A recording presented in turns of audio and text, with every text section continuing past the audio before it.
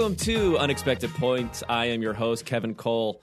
I'm excited today to be joined by an old colleague of mine. We did a podcast ourselves that revolutionized analytical podcasting, I could say, with all, I don't know, probably had like at least 15 listeners who were tuned in every single week there.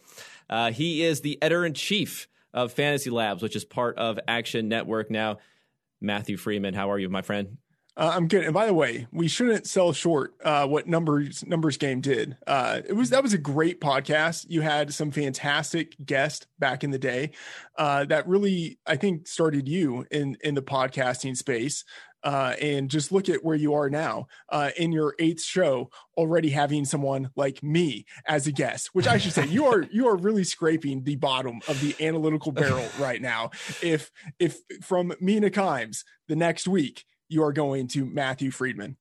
No, this is the pinnacle. I was just building up. I was building up to this point. And one thing, okay, I'll say about people ask for career advice a lot when they talk about how to break in. Niche analytical podcasting may be a really good career advice, because we'd asked some people who were doing. I mean, I'm trying to think of guys we had on. We had like Brian Burke on there. We had a bunch of people who work for different organizations, not within the NFL, but kind of these analytical organizations outside the NFL. And then after I'd done that one podcast, even though we didn't really get into any personal stuff, I didn't talk to them. It wasn't like we went out for coffee or anything like that.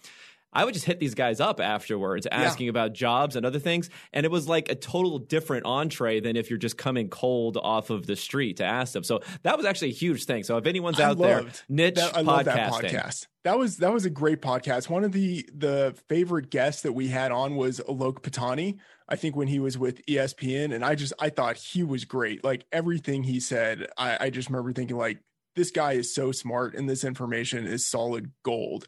And I felt like you were able to find guests like that every week. And so I've really enjoyed this podcast that you've started here because I just imagine that each week you're going to bring on great people, especially the current guests right now. Especially. That's what I said. Like I said, we were building up to this, and now we have to carry it, though. We don't have a guest. We don't have a guest to bring actual like insights. But luckily, you're the expert. You're playing the role of expert here today, since I've been following what you've been doing, and obviously, there's a lot of stuff within Action Network, the focus on betting and that side of things. I've had a few people on here. I mean, I had Rufus Peabody to talk about some of the betting stuff. I had Adam Levitan to talk about DFS stuff. I want to talk with you more about props. Now, I know that was kind of a bigger thing and a bigger focus of yours. We'll talk about the market and how difficult it is and all that sort of stuff as part of the process. So I want to kind of focus this around props, but then also bring in some details on news-wise what's going on, maybe the larger betting ecosystem, if that works. Yeah. All right, well, let's get into it. So first off, and we had a little conversation about this pre-taping, so maybe we'll talk about this a bit more. But there's whether prop betting is kind of quote-unquote real betting in a way. Not that obviously it's real. There are stakes involved. But there was a conversation, a friend of the podcast, Rufus Peabody, and his podcast, Bet the Process, and I'll say acquaintance of the podcast, Jeff Ma, was also, they were talking in there. And it was mostly Jeff making the point when he wants to book who he calls like real gamblers on his show. And one of the disqualifications that he mentioned was that, hey, if this guy's just betting props, then I don't want, or girl is just betting props, then I don't want them on the podcast, because you really just can't get down enough money to be a serious bettor. What do you think about that concept? I think he's right. And I mean, I love that show each week. Listen religiously to Jeff and Rufus. And, Rufus, I wouldn't say that he started as a prop bettor, but that's one of the ways in which he really kind of broke into the mainstream and helped build his bankroll, was that he was so profitable at props. And I think props are a really good way for someone who's kind of casual and wanting to get into betting, to get into it, especially a lot of fantasy sports players, because, we kind of tend to think about bets more in terms of, okay, how many yards is this guy going to get, or is he going to score a touchdown or not? And so I think it's a natural avenue into bigger sports betting from fantasy sports, and that's how I got into sports betting. And so really I started to build my bankroll in the earlier days by focusing almost exclusively on props. That said, because I did that, my ability to get down action pretty quickly got limited at different sports books. And so Jeff is right that you really aren't able to sustain betting if you are betting only props. If you want to have a sustainable model, you have to balance your action a little bit, where maybe half of it is on props and half of it is on sides and totals. Yeah, so there's just simply not enough avenues. Has that changed? I mean, there are more avenues available to people, like via legalized betting within the states. Obviously, there's offshore stuff, which people have been doing for a long time. Has that helped or hurt, or has it made really no difference as far as the availability of being able to get down? Well, I mean, obviously, the more books out there, the better it is for everybody, and especially with more books coming online in legal markets, I think it gives people a little more safety, a little more certainty to be dealing with a book that is, above board. That said, no matter where you are, able to get down action, the process is basically the same, in that if a book identifies you as someone who's able to beat them at props, pretty quickly you're going to be limited. And so it does help to have as many outs, as many books as possible. One, so that you can get the best line possible, but then two, so that you can spread your action around and you don't bang up any one book too quickly and then get your action limited. Okay, so there's kind of this general understanding that the lines are less sharp. Absolutely. How much of that? Yeah. How much of that do you think is they don't have a specialization in thinking about this versus thinking about the things that they're taking more money on? Or is it's just like impossible to have the correct lines on so many different options versus 32 teams having a correct side and a correct total on those games? Yeah, I think it's both. I think it's a combination of everything, to where, one, they just don't have, I don't want to say they don't have the expertise, but it's just not the way that their minds are oriented. Like, we as fantasy sports players think about players all the time. It's not that I don't care what happens with the Cowboys, but in some way I almost care much more about what happens with Amari Cooper and CeeDee Lamb and all of the other component parts of the Cowboys team, more than I care about what happens with the Cowboys. And it's the same thing with all of the other players. And so you want to bet in an area where you actually might have an edge over a book. And this might be one of the true areas where we do have an edge. We are much more obsessed about player production than the lines makers are. So one, we actually might have an edge. Two, it is harder for them to balance all of these lines. It's hard enough for them to do it for teams and totals, but to break it down into individual players, it's almost impossible for them to set a really good line at first. Once the market starts to move it, then it can move it to a place that probably is pretty good. But by the time that has happened, the sharps would have already come in and taken the right side of it. So that's part of it. And then another part of it is because they can limit the action, they just don't care. Like, for them, it's almost like a marketing tactic to get people in, and they just think of it as like a business expense that they have to incur in order to get people in the door, so that eventually they become sports bettors on the bigger line items. Yeah. No, I think the marketing angle is key. I mean, it's not to the level of, but it reminds me of some of the most annoying things that you'll see, where it'll say, who will be the next coach? Like, there's probably props being shared on this now. Like, who will be the next coach of the Jets? And it'll be like Sean McVay will be number one. It's like, how does this even work? Because they're just trying to get people to go on there and bet these totally ridiculous. I mean, those are totally ridiculous, obviously, that no one really has any insight, and they're just making up numbers for. But it starts to filter down further and further towards the player props, which become more difficult. So I'll also say, because of the fact that the limits are so low, is there a lot of shaping and a feedback loop? Is there as much shaping and a feedback loop as you would see in sides? In sides and totals, you have certain books who put things out earlier, who get information from sharp bettors, which then shapes the line, and then everyone else kind of copies them. And then down the line, that will continue to evolve. But when it evolves, there's this notion that the books are trying to balance out the money and this stuff, which is just really kind of not really how it works. They're trying to not have, because there's so much that can be put down on it. You don't want to have exposure on a bad line. So you're not just trying to balance the book. So I'm just trying, from props, is there that feedback loop to a lesser degree where they're looking, they know who's sharp and they're figuring what are they betting and then they're adjusting based upon that? Or is it a news-based thing when they're adjusting these? I think it's a little bit of both. And so that the process that you outline for sides and totals, you don't get that nearly to the same extent with props for a few reasons. And one is, with sides and totals, a book simply cannot afford to be too out of step with the rest of the market, or it will just massively increase its liability.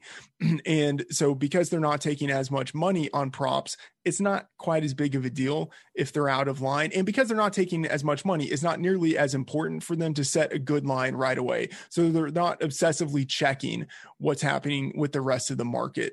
And because I think it's a little bit harder because it's not what they focus on. It's a little bit harder for all of the books immediately to reach a consensus on where a line should be. So for a side or a total, right, it's pretty easy. Even if the books weren't looking at what each other were doing, they would all come up with lines that are pretty close to each other. But for props, they don't do it, and they don't really bother to check all that much with what other people are doing because they're not taking enough money on it to make it worth their while. So the early lines, you can see sometimes like discrepancies of like 10 yards on some, and like that can be a massive edge if you check this stuff when lines are released very early on. And a couple of years ago when I was hardcore just hammering props as much as I could, doing it like it was almost like a second job, I was obsessively looking at lines when they were released, like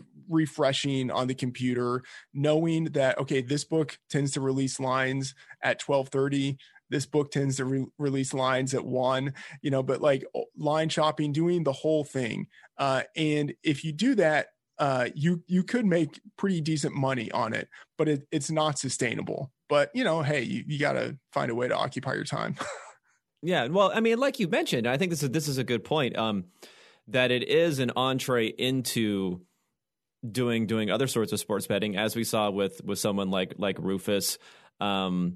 It's, comparable to what some people are doing in fantasy sports. I mean, one of my things when it's come to sports betting is, at least when we're looking at sides and totals, I'm just not that confident that I can actually beat the market. So therefore, I'm less likely to even think, okay, how much time should I spend modeling this and coming up with things? Whereas, if you're a little bit more confident that you can beat the market, then you can start to work in that area. So I want to talk more about.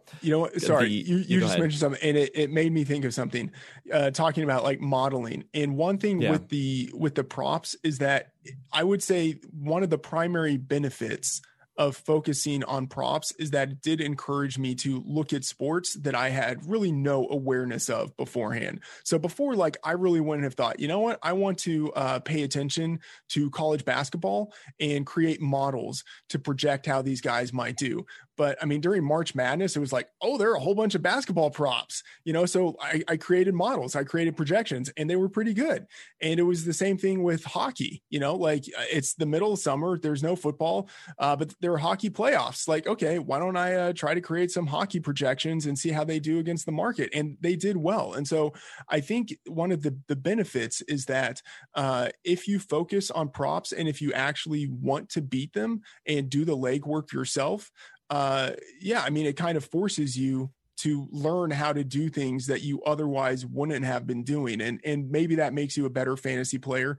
Maybe it just makes you a better thinker, but I wouldn't say like a data scientist, but someone who can better manage data and manipulate data in a way that is predictive. And then also coming at this from the fantasy angle, for a while, and I would say I still kind of even think of it this way, I kind of prefer props a little more than fantasy or fantasy leagues at this point, because like leagues, whatever. Like I like being able to take the over or the under, like in whatever market I want. I don't have to think about, am I starting or sitting this guy? I have this crappy team that I drafted 3 months ago and I'm still stuck in this league where no one really cares. Like I can just dip into the market, and if I think a guy is overvalued or undervalued, I can bet on it. So I kind of think of props as an extension of fantasy, or maybe something that I do even kind of in lieu of fantasy at this point. Yeah, I mean, I think the feedback is that you're getting from betting is a higher signal to noise ratio also, because you're saying, I'm placing this bet on how many yards this player will gain. You can pretty easily diagnose why you were right or wrong on that sort of thing. If you're playing DFS and you're combining, however many possible millions of permutations into different lineups, it's not just about figuring out that particular player. Touchdown scoring is such a massive mover of fantasy scoring. So obviously you can't bet on touchdowns, but at least you're explicitly doing that, as opposed to explicitly doing something like yards, which would have a little bit less variance in it that you can get to. I wanted to go back to this when you talked about March Madness, and then you talked about the playoffs and things like that. So yeah, that's another thing with props is I know the Super Bowl, for one, there are bigger limits available. There are tons of the most obscure props where if you're willing to put in the work to research how often these things happen, you can get an edge there, because I mean, these books are using this as advertising to get money in. What is there a huge? I mean, was the Super Bowl like Christmas and New Year's and everything wrapped up into one when it comes to prop betting? Let's talk about that. Number one, the Super Bowl. Yeah, I mean the Super Bowl it's the greatest. And Rufus, he goes to Vegas every year and is just running around to all the different sports books, getting down as much action as he can. And honestly, it's not like I'm at that level, but like it's crossed my mind for like maybe not this year, because I still don't want to travel in the middle of a pandemic, but like maybe in the future, like it's at that point to where it's like, yes, like this is the one game where you can get down as much action as you want. And there are so many different markets, so many different types of bets for this one game. And really, we started to see it expand out a little bit more into other games during the playoffs, so that it wasn't just the Super Bowl, but you would see it with the championship games, the conference championship games, even wild card weekend, divisional round weekend. Like you could get down pretty decent action on those games just because there were more markets available, different types of props. So yeah, it's fantastic. Other than that, like that was the game in the past year that I've clearly fired the hardest on. Other than that, like it's just sort of like maintenance at this point. It's just sort of something that's casual. But yeah, like everything builds up to those island games. Okay, let's get a little bit more into like I said, when this is a big part of what you're doing, what the process was. You mentioned going and checking different books and being a maniacal internet searching fiend. I'm assuming you thought about ways of streamlining that process. I'm assuming that's kind of step one is having good projections and all that stuff, but we kind of know that. But as far as the practical implications of how you implement even having good numbers, is it just a brute force method that you're going through and having to check, or are there ways to streamline what you're doing? Well, not to sound like a company man, but fortunately, I'm going to give you a plug here. This is fortunately there is a tool at Fantasy Labs, the player props tool, which we created, which basically does all of that work for you. And so it shows you the best line that's available on the market. And so you don't have to sort of guess like, oh, where's the best line? You can just kind of see it. But the thing is, there are also other types of props that aren't incorporated into that tool. And so I would just kind of have to know like, okay, this book tends to have better lines for this type of prop. And I kind of think of it, it's not nearly as sophisticated, or it's really not all that similar at all. But like the people who talk about day trading or something like that, like they just look at a computer screen for hours and maybe they start to see patterns. They at least think that they start to see patterns, but I think they probably do. And maybe it's not even something that they intuitively know, but I think it's just something where throughout the process of looking at props at books hour after hour, you start to see trends. And so when I was deep into it, I would just know that this book, even like there was one book with their hockey props, like they would just consistently be off of the rest of the market on like their shots per game prop by maybe like a half a shot per game. Like you just kind of identify the books that are off in particular ways. And that helps to streamline it. But in the beginning, a lot of it really kind of is just like brute force. Yeah, because I mean, I'm thinking the name escapes me now. I think it's The Logic of Sports Betting. There's a book called The Logic of Sports Betting by Ed Miller. Yeah, that's a great book. And Matthew Davidow, excuse me. And I remember part of it. One of the things that stuck out to me the most about that book, and this goes into this thing here, is that you don't I mean, this is I'm probably butchering some of this or oversimplifying some of this, but the point was, the process isn't you find the game that you think your model is so much better than everyone else's. Then you go and you search and you find the best line on that game, and then you bet that game. The process is you find the game, you find the markets, the lines that are so much off from the market, that the most off from the market generally. Then you choose amongst those games which one you think is best, because you're locking in an edge at the very beginning, and you're choosing amongst the edges, as opposed to thinking that you are so special in your projection and then just saying, well, I'll take whatever's best out there based upon my special projection. Yeah, and I think there are two ways to do it. And so one is that sort of like take what the defense gives you kind of approach, yes. Where right. Like, if although defense doesn't matter in real football, but true, anyway, go ahead. Correct, yes. But so take what the defense gives you. If there are 8 men in the box, don't run into the box, but one is that approach. And then the other approach, and it's much easier with props, I would say, than with sides or totals, where you sort of identify, I think you can at spots identify a situation where you are familiar enough with the market and then familiar enough with your projections and kind of the assumptions that go into your projections to look at a projection and be like, you know what, that's going to be like, the market isn't going to be where I am. And then you just sort of know, okay, I need to go look at this guy's prop within the market and see where he is, knowing that you're probably going to have an edge there. But it's much harder to do that with sides and totals. Yeah. I mean, that's part of the whole sharpness of the markets that we were talking about. That we're talking about there. Okay, let's look at. I want to talk somewhat about this year specifically.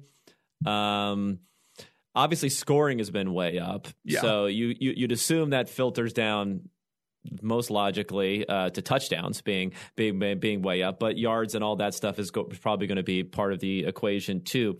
Has that been an exploitable trend in props this year? Okay, so it's a situation where normally, historically, what we have seen is that unders tend to be sharp. And I mean, I think you can sort of come up with different reasons for why that would be the case. One is sort of, like a mean versus median type of situation. One would be that people think about the people who maybe aren't sharp, who are betting these. They are probably betting on like their favorite players. They're betting on something to happen, right? They want to see yards and touchdowns scored and, receptions.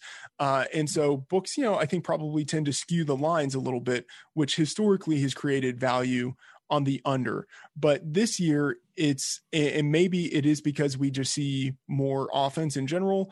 Maybe it's because the books have tended to be a little bit sharper as more people have entered the market. The action is a little more balanced this year. But still, normally you want to be betting on the unders.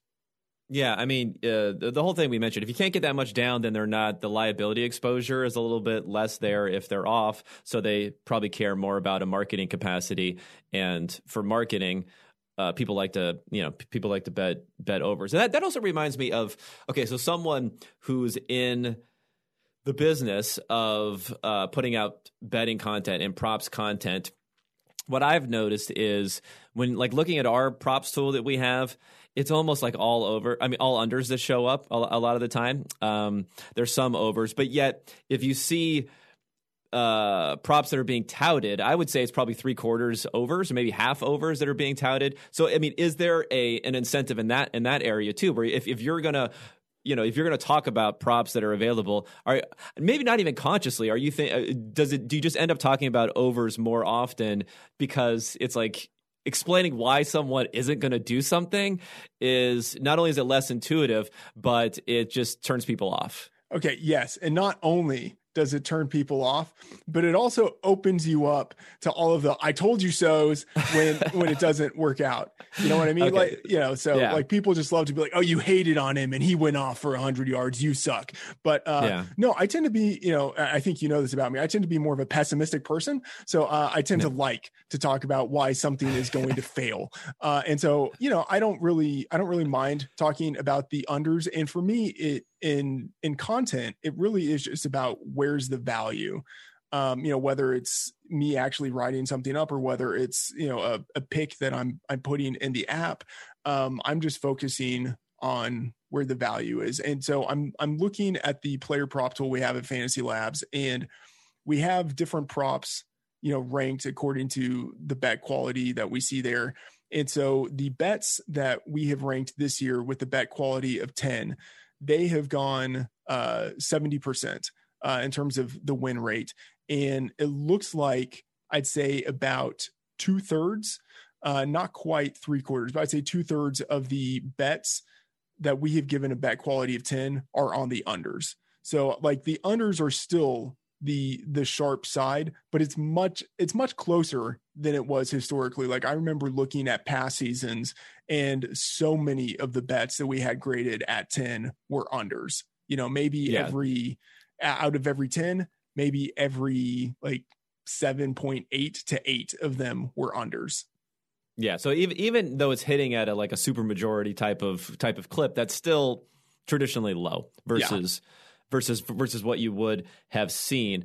Now, when you were thinking about this to start the season, I mean, there were some ideas out there because of the lockout that happened in whenever it was 2011.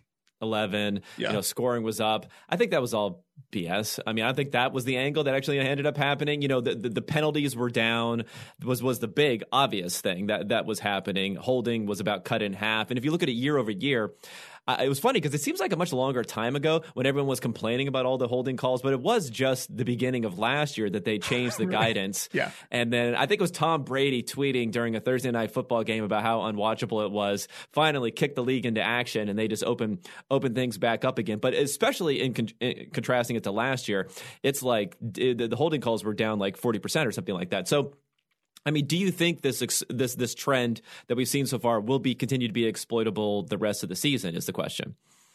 Exploitable moving forward? Probably not, because lines have already moved up. I mean, we're now 6 weeks, you know, 5 full weeks into the season, entering our 6th week.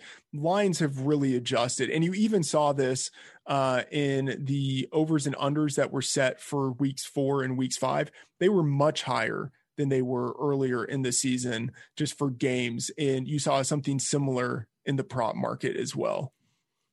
Yeah. You know, I'm going to have to check.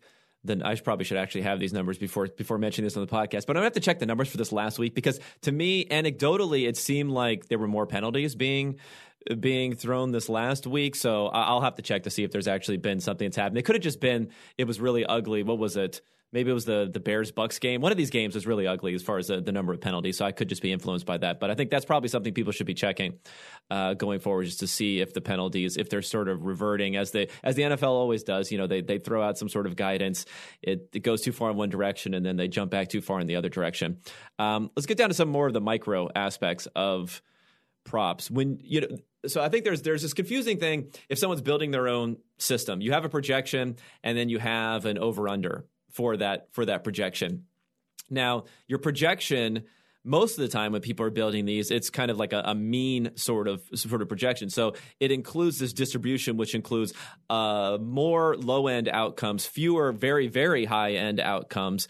But that means it's going to skew kind of higher than what the actual median is. So how do you think about projecting? If you're thinking about your own projections as part of this, how do you think about that relationship? Yeah. So one of the guys who maybe is the best example of this is someone like Tyreek Hill, where if you create his sort of average projection, he would maybe have like 75, 72 yards per game or something like that. But his median, like what happens around 50% of the time, would be something around like 65 yards per game. And it's because those bigger outlier performances skew, they like drag up the average. And so if I know that there's a player like that, and you get that most with wide receivers, although sometimes you get that with running backs like Derrick Henry or something like that. But like for the most part, if I know that there's a player who tends to be volatile, then I will kind of do the extra legwork of like going into like Pro Football Reference and then just kind of sorting and sort of looking at the median. This is very back of the envelope stuff, right? But for most players, I know that their median and their mean is close enough to where I don't really have to think about it too much. But for those guys who like themselves tend to be kind of outliery type of players, I know I need to double check. But at this point, I just sort of like know like the mental adjustment that I need to make. And so I almost don't really even need to check all that much anymore. But for the guys who certainly have more volatility in how it is that they get their production, you do need to be cognizant of thinking about what happens 50% of the time, as opposed to thinking of what happens on average. No, that makes sense. And okay, I kind of think about these things in components as far as when we're projecting these players. So let's think about like rushing props versus receiving props, right? Yeah. Again, we talk about signal, noise, that sort of stuff. I mean, the signal you're getting from like a rushing share should be at least stronger than a signal that you're getting from a target share, because if the team wants to give 80% of their carries to a particular running back, now there are elements in there, like game script and who happens to be in the game for things like that, but they can do that. They could give exactly 80% of their carries to it and probably not really even affect the team that much if they wanted to do it. Whereas you can't get 25% of your targets to X player in any sort of meaningful manner like that. And even when it comes to routes, routes can be dictated by formation for some of these guys, or they just run like 80, 90, 100% of the routes. So there's no real differentiation there. So how do you think about these different elements when looking at receiving versus rushing, the confidence in those projections, things like that? Yeah, I feel it's much easier to be confident about the rushing projections that you create, because especially like targets, they can be pretty volatile week to week. And then what a guy does with his targets, that can be pretty volatile week to week. So you just have sort of these two layers of uncertainty. Whereas, with rushing, I mean, there can be a little bit of volatility there, but for the most part, like a guy is going to kind of be within that wheelhouse of like 3 to 5 yards, like per carry. And you can, if it's a guy who's a true lead back, you can pretty much spot it of like, he's probably going to be between 15 to 18 carries in this game. And then you just kind of have to nail it down a little bit better from there. So the rushing projections tend to be much more certain than the receiving projections. And I mean, for the reasons that you outlined, it makes sense. And I mean, I mentioned routes in here. I think for players who are emerging, who may not be full-time players, that's something that people look at. But I always wonder whether or not we can build. Okay, so I'm trying to figure out a correct way to frame this. It's kind of like when someone, well, it's not like this, but it's if someone's a tape grinder, right? They're a tape grinder. Yeah. And they see something and they're like, I have this unique piece of knowledge that no one else has. So, and they could be right about this, by the way. I'm not saying it's even wrong, but the reality is they should weigh that piece of knowledge like 2% in their overall projection, because it's not that important. But because it's unique and because they only have it, they'll weight it like 70% of their projection of what they're doing, because they think they have an edge. So they're trying to exploit that yes. edge. But the reality is they have edge on a tiny sliver. So when I think about some of these things, maybe routes is not quite the same, because routes is like a legitimate thing. But as you get further and further away from production, you're getting kind of further and further away from what's actually important. Like if you're saying, oh, I noticed this player is involved in this particular formation and they're going to run this formation because of the defense that they're playing against, and that defense doesn't do well in the middle. And it's like you get this one little unique piece of knowledge, and now you're going to say, you know what, I'm going all in on this player this week, where the reality is like you have to weigh that against like 50 other things that are more important. So what do you I'm sorry, I just rambled there, but what do you think about that concept? This is great. So I should say it's embarrassing to me that I sort of like history wise have been better at basketball props and even certain types of baseball props and hockey props than I am at NFL props. And I think there could be a number of reasons as to why that's the case. But the fact is, I know nothing about basketball, like about the players, about like their tendencies. You live in the Midwest. Maybe that's it. Maybe that's just starting to. It's just like I don't know. It's become part of your culture. It's like I don't follow it. And so I think it was just easier for me to sort of look at numbers, just bet based on what I was seeing within the spreadsheets and not have any assumptions at all about what was happening with the players when they were actually playing. And with football, I think I probably have a little bit of like, well, I know better, where maybe, like the models tell me one thing, but I'm like, I don't really trust that, and so maybe that's part of it. And then also, I think it's a little bit harder for me to model football, even though it's like my sport, than to model basketball or model hockey or something like that. And maybe like you can talk to this. I feel like I just, with each, and I should just say, I'm not really a data person, although like I want to get into it more and more. And I feel like I've picked up little things along the way, but I know like I don't have the sophistication that a lot of other people do when it comes to creating projections or building models. So maybe part of it is that I try to be a little too sophisticated for my own good when it comes to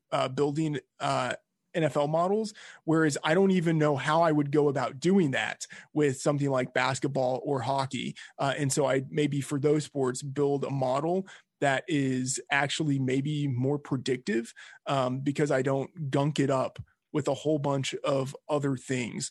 And so when I'm building models, I try to like think of like, okay, what is the most important thing for this sport or for like this type of player? And then that is what I build the model around. And I feel like for basketball and for hockey, I was able to figure those things out pretty quickly of like, what is the primary driver of production?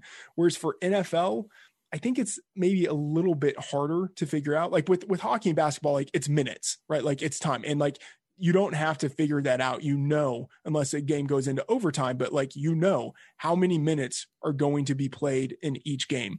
With football, it's a little bit harder because you don't know how many plays each offense is going to have per game. Like you have to model that out a little bit based on game script. And so I think that's a little bit harder for the unsophisticated guy who's talking right now to be able to figure that out as well as some other people could. And so maybe that's why I've been better at some other sports in comparison to football. I've still been like good at football, but I've also relied a little bit more on projections from other people. But yeah, I mean, I don't even kind of remember where we started, where I was when I started talking, but it's just the modeling, the simpler it has been for me, the more success I've had when betting those sports. And yeah, with football, you started talking about the edge that someone thinks, that the hidden edge that they think they might have based on watching the sport. Like football is the game I know the best. And I'd say I still don't even know it all that well, but it's the game I know the best. And it's the one where I don't do as well with prop betting as I probably should, given that it's my field of expertise. Yeah. I mean, I think there's probably a couple different elements there. I mean, basketball, like you have so many possessions, right? Yeah. You have the variance in scoring just on a per possession basis is much lower. Like you're either going to score 0, you're going to get a single free throw, you're going to get 2 points, or you're going to get 3 points. It's not going to get like a touchdown so many times and then 0 so many times. So you don't have this huge variance. The number of plays that it takes to get those points is all over the place in football, where again, you're not going to have that in basketball. I mean, in hockey, in some ways, there is like a possession sort of thing. I mean, obviously the scoring is a lot more random, but I can see how, again, like you're talking about, like when something doesn't go the way you're thinking it's going to go, or it doesn't go the way, not just you, but just generally you think it's going to go. In football, you know it, you're following it. There's a week between games. We are masterminds in the NFL of creating a reason, a narrative behind every single thing that happened. Nothing is chance. Nothing is just variance. Everything, there's a reason behind everything if you look long enough. Whereas if you're just blindly betting NHL stuff, you're going to have that same sort of noise, but you're not going to build in the week by week, game by game narratives that you would in the NFL to explain it. So then you can just stick to what you're doing and continue to move forward, plow forward. So I can see how that could be helpful in those circumstances. Yeah, I think that's right. That makes sense to me. All right. So let's, I want to talk about some specific situations and then how to think about these from a props angle.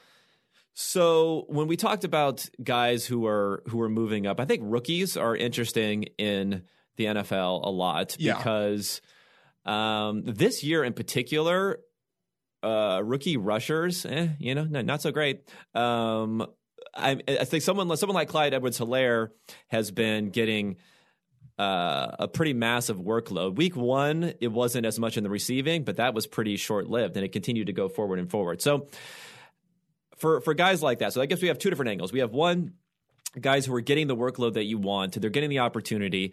If you looked up on things like, we have this expected fantasy points tool that's looking exactly at their workload, what they should score every single week. They're coming in, they should have scored 5 points higher than what they did. Like, when do you give up on these guys, or do you not give up? How do you put one of those situations? How do you think about those situations? Well, I guess not give up, but when do you flip and you say, I need to start adjusting down my projections, despite the fact that just in a pure agnostic way, they should be higher than what these guys are actually scoring. I think you got to do it pretty quickly, but it's based on things like market share, based on things that you can sort of ground it in, the workload that they're getting, the number of snaps they're playing. I should say, though, in this, I haven't actually gone the full distance, and this shouldn't surprise you. I'm a fairly lazy person when it comes to the rigor of my research. I haven't gone the full distance of actually back testing this, but I should say it's market tested in that I've bet based on this, and I've had success with it. Historically, right, the unders tend to be sharp with player props, but some of the exceptions have been with rookie running backs early on in the season, because I think books just haven't exactly known the way that fantasy players have known. Like, we sort of obsess of like, oh yes, this guy immediately he's going to be the lead back on his team. Whereas sports books, they don't really focus on it quite as much. And so I think this would be a place where fantasy players would have an edge, and rookie running backs historically, especially the guys who really have that locked in lead back role right away. Early in the season, they have historically provided value to the over, just because books have kind of given what I'd say is like veteran deference, thinking that the other back in that backfield will have a larger role than he does. So rookie running backs generally have tended to be profitable to the over. It hasn't been as much the case this year. There was a lot of enthusiasm for guys like Cam Akers, J.K. Dobbins entering the league. And in week 1, they obviously didn't do well, and they've disappointed since then. Jonathan Taylor has underwhelmed with the opportunities that he's gotten, and similarly with Clyde Edwards-Helaire. So they haven't been hitting the overs the way that historically a lot of rookie backs have. Maybe that's just a one-year thing that has to do with this class, but something to keep an eye on for future seasons. Well, I'm kind of going a little bit of a different angle than the rookie angle, but you mentioned an interesting thing, which is kind of paying attention to what's being said. So this is more of a general props thing. How much does that play into finding profitable props? Not having the best projections based upon all having the same information, but knowing a guy is dinged up, so then another guy will get more production where it may not be fully realized. Knowing that a coach is talking up one, of course that can be dangerous. Coach is talking up one player versus another player.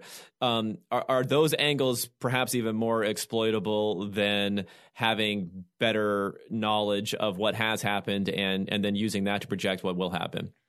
So I think this has two applications. One is before the season has started, and because they were the season-long props, which I have to say these are some of my favorites, because they're so bad. I mean, they're so. It makes me think of when Ezekiel Elliott was drafted in one book, and this, I mean, it was half a decade ago now. Lines have gotten sharper, but one book set the line of rushing yards at something like 950, and it was just like, oh god, you're giving me PTSD flashbacks here, because I remember I think I used some of those to argue against Ezekiel Elliott as like a top. I think Evan Silva, props to Evan, he's nailing Josh Allen this year also. Well, until last night. I think he had Ezekiel Elliott as his running back one his rookie year. And then I was making the argument of why that wasn't the case. And one of the things I used was, how can he be the running back one if they don't even have like projected for 1,000 yards for his prop? So I'm a donkey, basically. Go ahead. No, but yeah, so before the season starts, a lot of those lines are pretty bad, especially when it has to do with guys who are in new situations. So rookies or wide receivers changing teams, things like that. And so if you really, part of it is looking historically and thinking of like, okay, this guy was a second round running back. He did this in college. He has this kind of physical profile. They don't really have an established back on the team. Yeah. Like I think he ends up getting X number of yards from scrimmage this season. Some of it is just sort of like a historical projection that informs your particular projection with the circumstances on that team.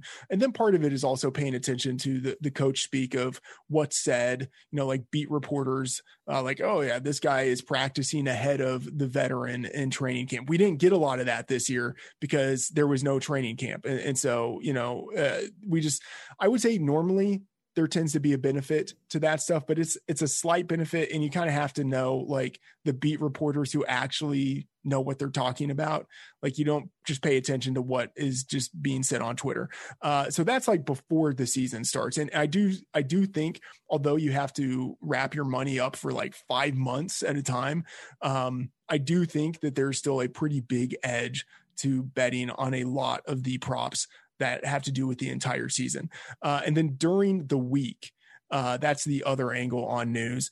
I think that it's really important actually to pay attention to what the respected beat reporters are saying, to pay attention to the practice reports.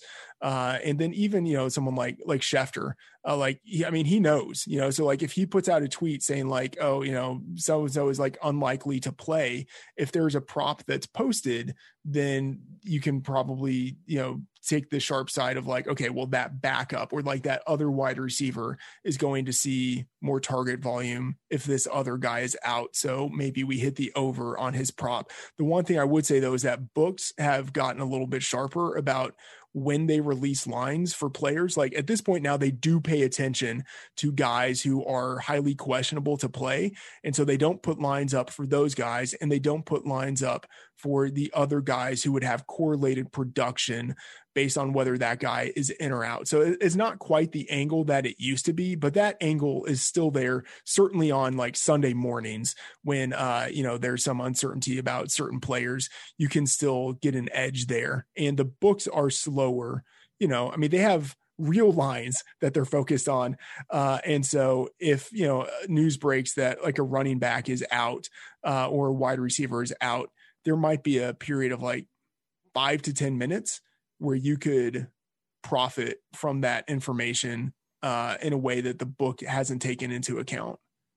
Yeah, no. And then one thing I'll say about when it comes to beat reporters or guys like Adam Schefter or Rappaport, they have fantastic information as long as they stay in their lane, because yes. I think there becomes a problem when you listen to a beat writer or someone else where they try to translate the information they have into a prediction about something, and they don't make predictions. They don't understand how to make predictions. Yeah. Then you can get some really bad predictions off of good beat information. Reporters are the worst at this. Yeah, they're absolutely. See, I didn't want to say they're the worst. I was giving them credit. I'll say it. They are the worst at it. Well, you think you get yelled at? Imagine how much these guys get yelled at for everything constantly. Okay, so one. I want to this is bringing together a couple different things here. One, you're talking about how our feelings about players. So I was going to want to talk about the Rams backfield anyway, because I feel like it's an interesting situation. You were pretty high on Cam Akers, I believe, coming into the season. I was, unfortunately. So you've been getting Sean McVay, fake sharp Sean McVay, as Adam Levitan would say, has been torturing you on a weekly basis on what's going on here. Like, how do you even dissect what's going on in backfield like that from a props angle?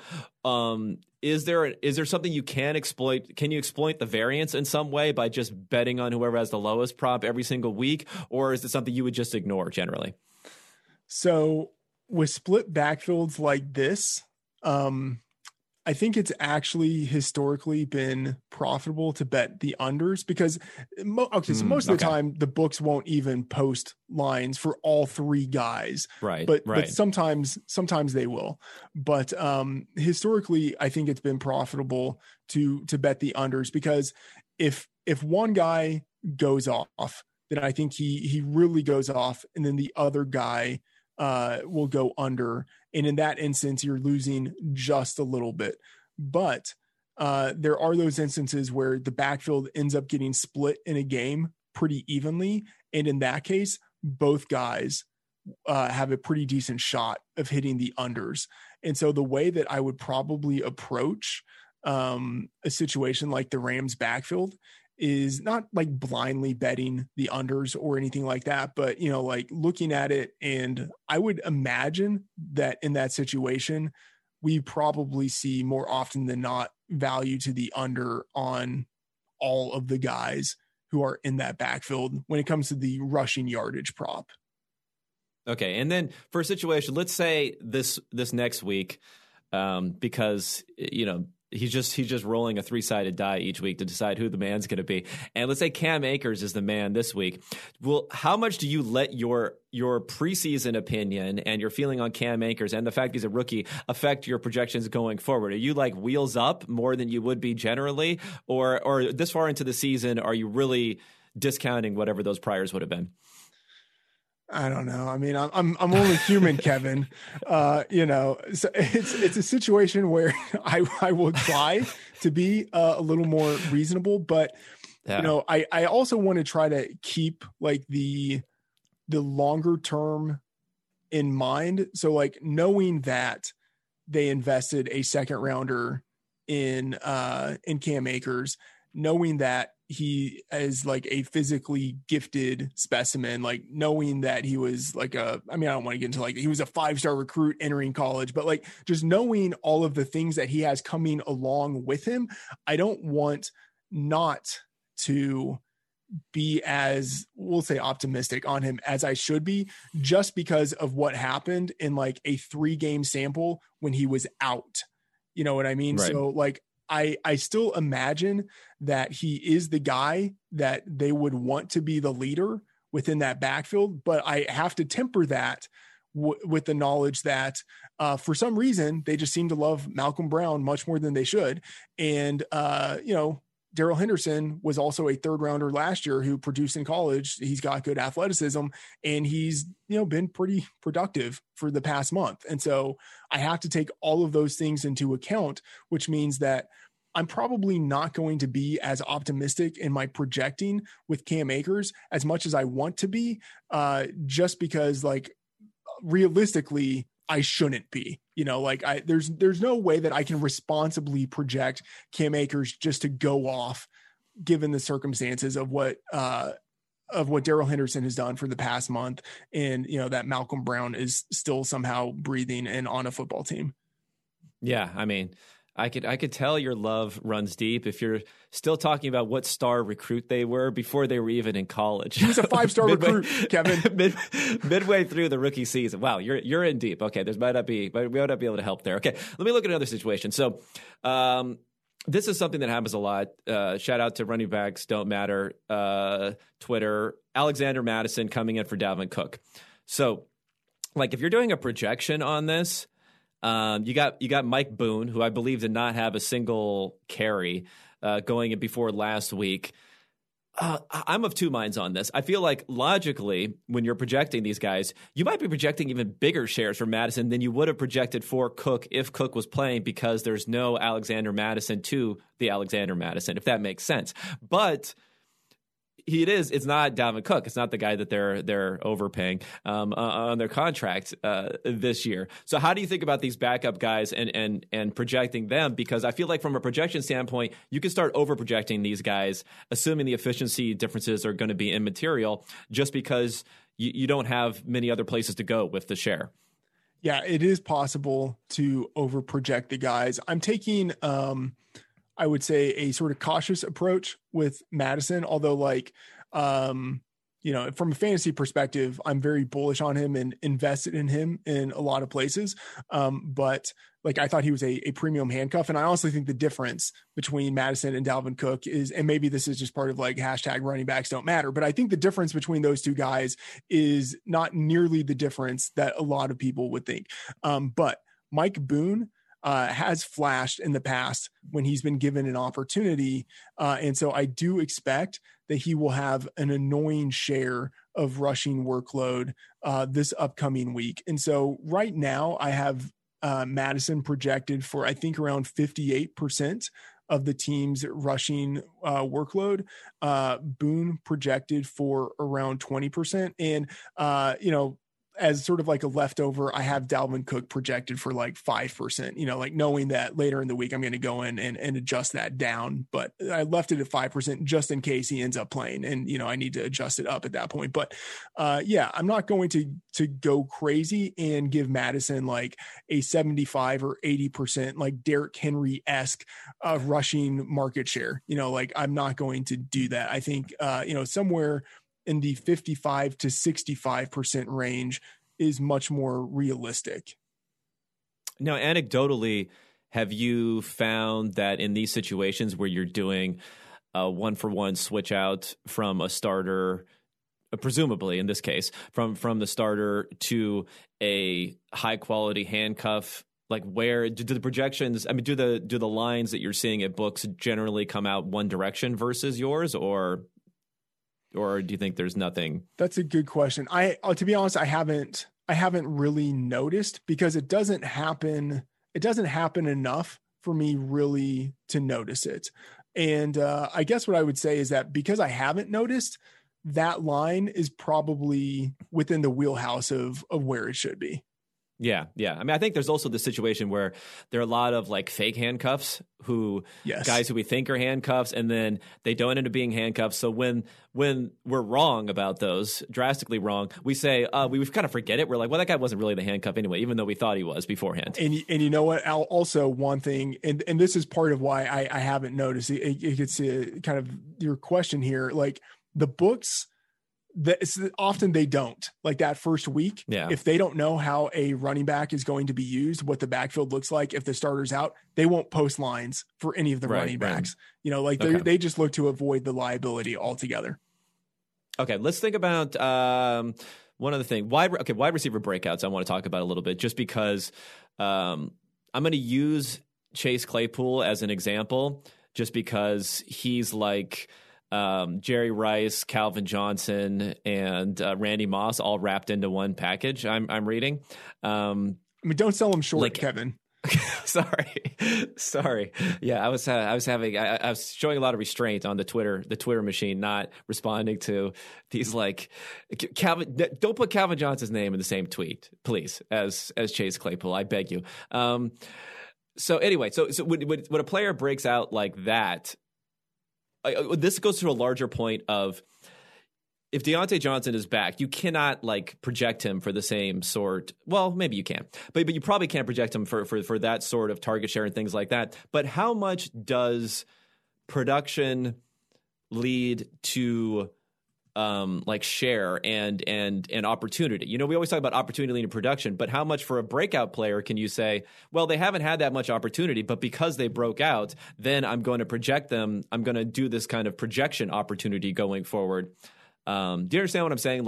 If Chase Claypool had a total snooze of a game last week, obviously you're not going to be projecting him even for as much opportunity this week, even if he had the same opportunity as far as routes run and things like that. So how do you think about that dynamic?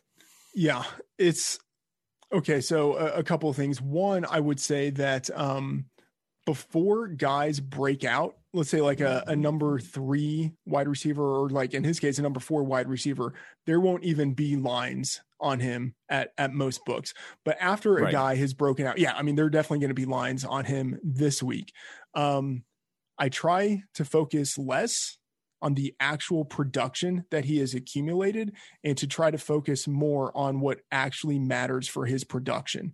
And that would just be the number of snaps he's out there on the field, the number of routes he's running, and, you know, on like a per route basis, the number of targets you would expect him to get, or, you know, framed in a much broader sense, just like market share, the market share of targets. And I think your point is well taken, that a guy who produces is going to, like, production breeds production. A guy who produces 1 week has a enhanced chance of getting more targets the next week. But what I should say is that it's not just like production leads to targets. It's that like targets lead to targets. If a guy has a big game, it's normally because he's seized a higher share of the opportunities within his offense. And that is what is projectable moving forward, not really the production that he was able to get off of the market share that he seized. And so you can look at Chase Claypool, for week 3, when Deontay Johnson was out, he had only an 11% market share. Like, that's almost nothing, right? But then in week 5, when Deontay Johnson went out, it jumped up to 32%. Now, like, am I going to project him for 32% market share in week 6? I want to. My heart wants to, but no, it's linear. It's linear. So I think you have to go up to 50 something percent. Correct. Yeah. So it's a situation where I have to be like, okay, well, is he going to have 32% again? Probably not. But if Deontay Johnson is out, like, is he going to be somewhere between the 11% that he had in week 3 and the 32% that he had in week 5? Like, probably, like, somewhere in there is the right range. And is it only 16%? I don't know. Like, that seems too low. Like, it should probably be in the 20s. Like, at this point, if you look at the guys he's competing against Juju, who at this point, I don't want to say he's left for dead, but he's not the chosen one we thought he was. Competing against James Washington, competing against Eric Ebron. Like, from this point to the end of the season, there is a non-zero chance that Chase Claypool actually is the wide receiver 1 in Pittsburgh. And so, like, I'm not going to project him for like a Julio-esque 28% of the targets, but if Deontay Johnson is out, and if none of those other guys are really seizing the opportunity, 22 to 25% seems like within the reasonable range of outcomes for him. And if he does that, there's a pretty decent chance that he exceeds his props this week, even though, the books are probably going to adjust them upwards even higher than they think they should be, just based on what he did last week. Yeah, no, yeah. I mean, I guess even for guys like Deontay Johnson, it is a second round pick who's been okay. I mean, he's been good, obviously, but he's not solidified. It's not Antonio Brown, right? Third rounder. Oh, he's a third rounder? Yeah. I thought he went before DK for some reason. I'm obsessed. I'm obsessed with the rounds in which these guys are taken. It's the only Bayesian prior to which I cling. All right. Well, we'll edit that out. And then, but my point would be is, like, it's not Antonio Brown, right? Yeah. Leaving and coming back. And it's kind of interesting with Juju. Like, I like to fade competency of front offices, but they weren't re-signing him, and I guess they were telling us something that they kind of knew about him. Yeah. So props to football guys. You got us on that one. Okay, let me see. This is an interesting angle. Rushing props for quarterbacks. I wanted to talk about a little bit because, again, now we're getting like a small. Now you're betting on a periphery part of a lot of quarterbacks' games. Some guys not. I also want to maybe wrap Lamar Jackson into this because I don't know what's going on with him rushing wise. Obviously, he had the injury and things like that. But let's talk about rushing, adjusting your projections and rushing for quarterbacks. What are Are those particularly exploitable, or is there anything interesting angle to those that you can think of? I think, I mean, I've been like, okay at those types of props, not great. I feel I was pretty ahead of the curve on Lamar Jackson in his rookie year when it came to hitting the overs on his rushing props. And I would say, especially with like rookie quarterbacks who do have good mobility, I think the overs on their props tend to be pretty decent, just because I think they are likelier to run, because it's just like, you know, for their lives mostly. Yeah, exactly. They're running for their lives. It's like the one thing that they can do. And, you know, I think books will tend to have a more moderate projection just based on like what they see across the league with running or with quarterbacks. And a lot of these guys aren't runners. And so they would just sort of set a line that is probably too low for the guy under consideration. But one angle that is kind of interesting, and Sean Corner has brought this up a few times, but guys who are projected to win, like in the pocket passers, you know, like there's a decent chance that maybe they like take like even as many as like 5 kneel downs in a game, you know, and it's like, yeah. You know, so it's like, yeah, that actually, you know, think about like Brady, like maybe at the end of a half, like takes a knee or something. And then the end of the game takes 3 knees. Like that matters. Like that actually, or someone like Phillip Rivers, like that actually really does matter. And so for the unders, for some of the pocket passers, especially if they are favored, it actually might kind of be the sharp side that you get there just by guys taking knees at the end of a game. So that's kind of like an added wrinkle. But like, that's more of like, I don't know, like I would say that's more of like a tiebreaker situation, and something that's already kind of like baked into the rushing projection for a guy. And ultimately, like, I don't really think of like betting props as something that I do based on tiebreakers. It's like, if the edge isn't big enough for me to see it on its own, then like I'm probably not betting it. Yeah, because just when I've been doing projections this year, I've noticed the rushing, when you're projecting a rushing share for quarterbacks, like I'm often surprised looking at the historicals. I mean, this is on a smaller sample. Like we're talking about what's happened so far year to date. Sometimes you'll have guys who you feel are incredibly immobile who have a decent share, whether it's because, I don't know, they've been sneaking it, or there's just been a few circumstances where they've had to run. And then you also have these circumstances with quarterbacks who just have like astronomical share. I mean, for instance, Josh Allen was a guy where I think he started week 1 and he had 14 rushing attempts, and he's still been rushing since, but it's been like 4, 3. Last night he had 4. First of all, I'm saying last night, this is going to come out tomorrow. So two nights ago, he had 4, although I think almost all of those were like near when they were already trailing. It almost seemed like he wasn't really trying to run early. So yeah, what do you think about projecting in those circumstances, someone like Josh Allen going forward? If you look at his overall share for the year, it's still pretty high, but it's only been 3 or 4 the last couple of games. So I try to have something of a weighted approach where I'm looking at what has happened most recently and weighing that, and then also kind of breaking it down based on game state. And so you'll see, especially with a lot of running quarterbacks, that there's a difference between what they do when they are ahead versus what they do when they are behind.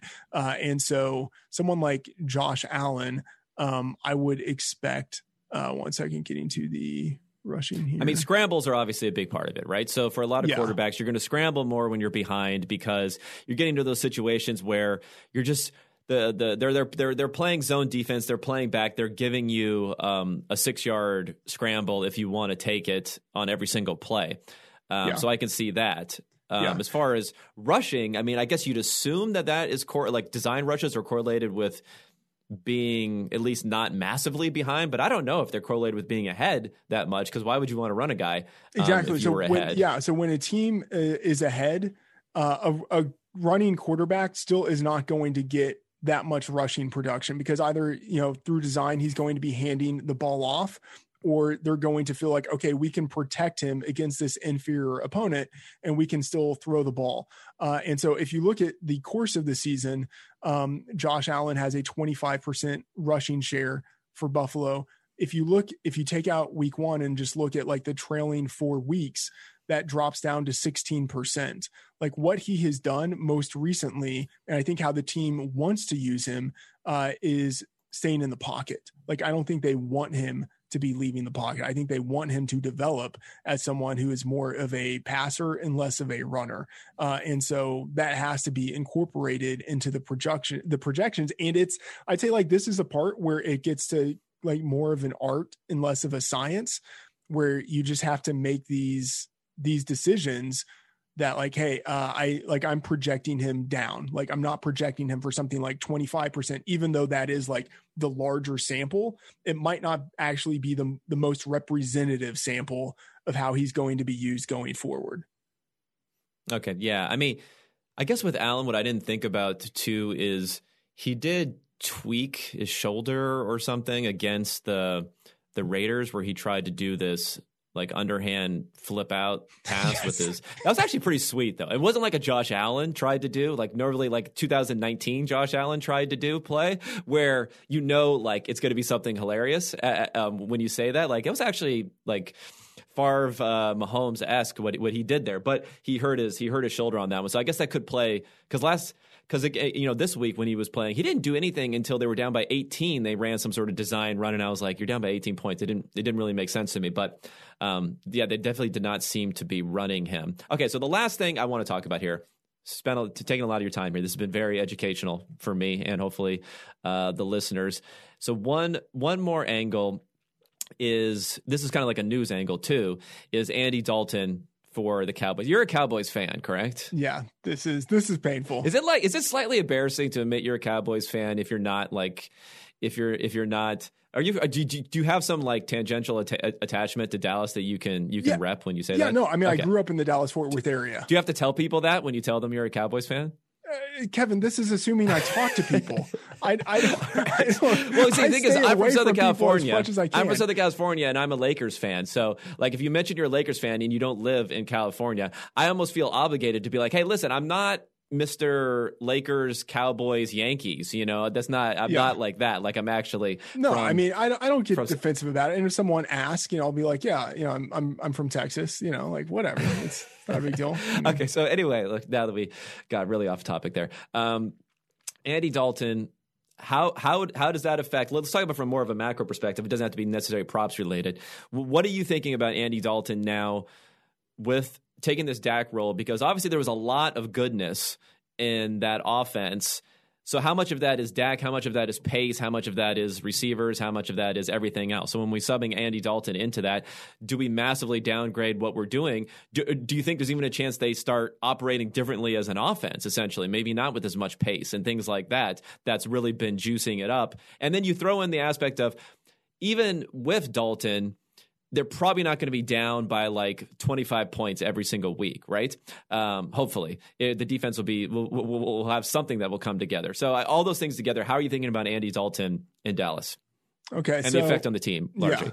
So we should just start all this by saying I'm a moron, and I know that. So like these are questions, like all of these moving parts, like people smarter than me can't figure out all of this. So like, it's a great big projection question. And so a big part of it is the pace. I think they will try to continue to play with this pace. I think kind of regardless of whoever they have a quarterback, they have this sort of like 8 seconds or fewer like mentality of like wanting to score, wanting to move as quickly as they can. And I like the usage of fewer there, by the way, instead of less. But yes, I mean, it's, whatever, editor-in-chief. But editor-in-chief. it's a situation where maybe it's hubris, but I think that they will think, kind of regardless of whoever is quarterback, that they can operate this offense in a similar fashion. And so I think they will want to continue to play fast. They will probably still want to rely on the 3 wide receivers that they have. Like, I would say the wide receivers are the best part of their offense, and they have to know that. I mean, that offensive line, which really propelled Ezekiel Elliott to some great production early in his career, that offensive line is gone. Like it's just totally decimated. And so maybe they want to rely on the running game just a little bit more. But I think for the most part, they still know that with the wide receivers they have, and then I'd maybe even add like Dalton Schultz, who surprisingly is not a horrible tight end. Like maybe he's not great, but he's at least maybe like average. Like with the passing game that they have, that those guys can maybe elevate Dalton. And Dalton historically has, the guys at the around the NFL podcast have had sort of like the Dalton scale, where like any quarterback above Dalton is someone who can uplift his teammates, and anyone below Dalton is someone who drags his teammates down. And Dalton is just sort of like that prime meridian line where, he himself is the guy who is impacted by his teammates or brought down by his teammates. We've seen Dalton have success in the past when he's had great receivers around him. Like when he's been in good circumstances, Andy Dalton has had like amazingly like top 5 fantasy production. So that's not to say that's what we're going to see this year, because I don't think Dalton has that skill set anymore. But top 10, like finishing in the top 10 to top 12 on a per game basis from here on out, I think that's possible. But I do think like the astronomical heights we saw from Amari Cooper and CeeDee Lamb, especially Cooper, who was getting a lot of yards without a ton of market share. I think those are gone. Like you have to adjust the wide receivers down significantly and that whole passing offense significantly, because even though they want to run the same offense with Andy Dalton, it's just going to be far less efficient. And I think what that will mean is that even if they want to rely on the running game just a little bit more, and so you might think like, okay, the one guy who might benefit from this is Ezekiel Elliott. He might benefit in the sense that maybe he gets more yards, but I think he's going to have far fewer goal line opportunities because that offense just isn't going to be as good. So maybe it actually ends up still even being a little bit of a drag down for Ezekiel Elliott in the touchdown department, even if thinking of this from the prop betting perspective, even if it means that he might have more carries per game and maybe more rushing yards per game. Yeah, I mean, it's an interesting situation because they've been playing such like strange football in a way. Like you mentioning, there are guys who are putting up monster numbers despite getting lower share. They've been at this insane pace. They've been playing multiple games by down 20 something points. So it's one of those things where even if Dak was still the quarterback, there's things that were going to shift. There were things that were going to change. But now that there's been a quarterback change, we can attribute it all to the quarterback change, even though these things were going to happen anyway. So I think that's the biggest thing I would say to look out for anyone who's digesting whatever happens this weekend or whatever happens future weekends, is everyone's going to put it all on the Andy Dalton change if the offense plays slower or if they stall or if they do whatever, where, I still would say going forward, maybe project it somewhere in between. Don't just extend out what happens this weekend for the rest of the season. What do you think is a reasonable projection for Andy Dalton in passing yards this week? So we recorded the week 6 fantasy flex at Fantasy Labs. And on that show each week, Sean Corner, kind of posits different props. And so one line that he set was Andy Dalton passing yardage. And I think he set it maybe around 270 or 275 or something like that. I more optimistically have that around 284. Although I'll just say and that's my first pass at it kind of early in the week.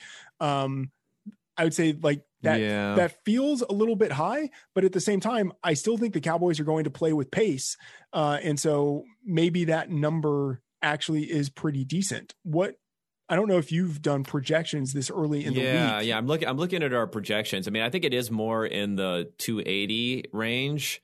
I mean, the problem here, but I could see, I would definitely know to skew down on this because there are lots of things being rolled into these projections that aren't looking at who the quarterback is. They're just looking at trailing numbers for the team. So, part of it is the quarterback. Part of it is the wide receivers, and how we judge the wide receivers was based upon how they performed with Dak also. Right. So if anything, our projections very often when you're substituting in a new quarterback, there's not as much of a change as you would think, which I think generally is probably a sharp way to think about it. But sometimes there isn't enough. So I don't know. I think that line is pretty strong from Sean. I don't know which direction I would necessarily go on this. The problem is I'm not as high on the Cardinals offense, at least I haven't been this season, as others. So they could get into some sort of game script where they're able to ratchet things down a bit in this game. So I think that would be the outside possibility that maybe people aren't really thinking about. Yeah, I think that's right. Like shooting from the hip, like the 284, 285 number that I came up with early in the week, like I'm kind of fine with that, but I know like I probably need to go back in and adjust that down a little bit. Yeah, well, that's the beauty. You can just change a few assumptions and boom, your very scientific process comes out with the new outcome. Least scientific process masquerading as a pseudo-scientific process that anyone could have.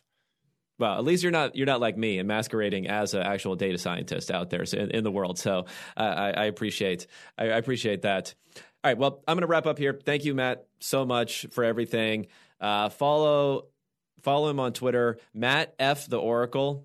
You can't change that if you want to going forward. Okay, a couple of things before we get out of the show. Okay, fine. One, this is good advice. So as bad as or as soft as we think the market might be for player props, there's even like an extension of that market, which is even softer, which is fantasy point player props. Just think of the bookmakers. Like they already think that people who bet on props are just fantasy nerds and they don't really worry about the lines that they're putting out there. Like that's like even one more step removed. They don't even know how to calculate fantasy points. That's just something that they're not even thinking about. So these lines are so bad. So I would say like DraftKings Sportsbook offers fantasy point props. FanDuel offers fantasy point props. One of the most profitable things you could probably do is just, by the way, going to get in another plug here. So you could subscribe to Fantasy Labs and you could just look at the projections within our models. And then at any point where you see a discrepancy of, I'd say at least 1.5 or 2 points, just bet that, right? So like fantasy point props, that market is extremely soft.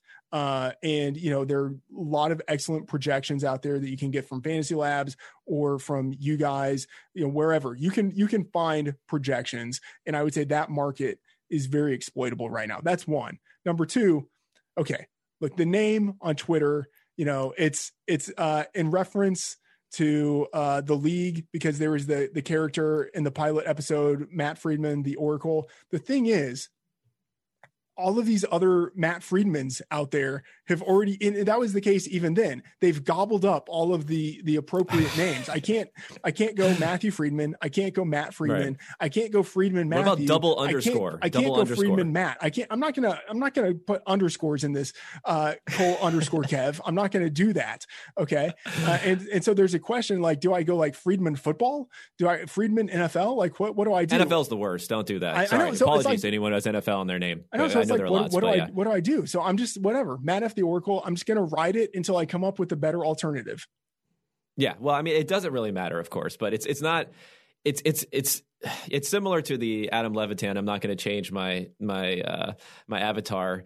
Despite the fact that I'm like on video all the time and everyone knows that I don't look like my avatar anymore. But anyway, just had to get a little dig in there, and I allowed you to get a second plug, which I normally only allow one plug per show. So you got a second one there. Congrats there.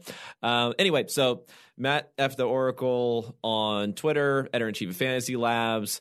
Listen to the podcast. I should mention that also. You guys are podcasting. I love your guys' podcast. I love hearing the dynamic between you and Sean and Raybon and everyone else over there. So thank you so much for joining me. This has been a fun talk, and I'll definitely be calling on you in the future for more takes. So I appreciate the time, Matt.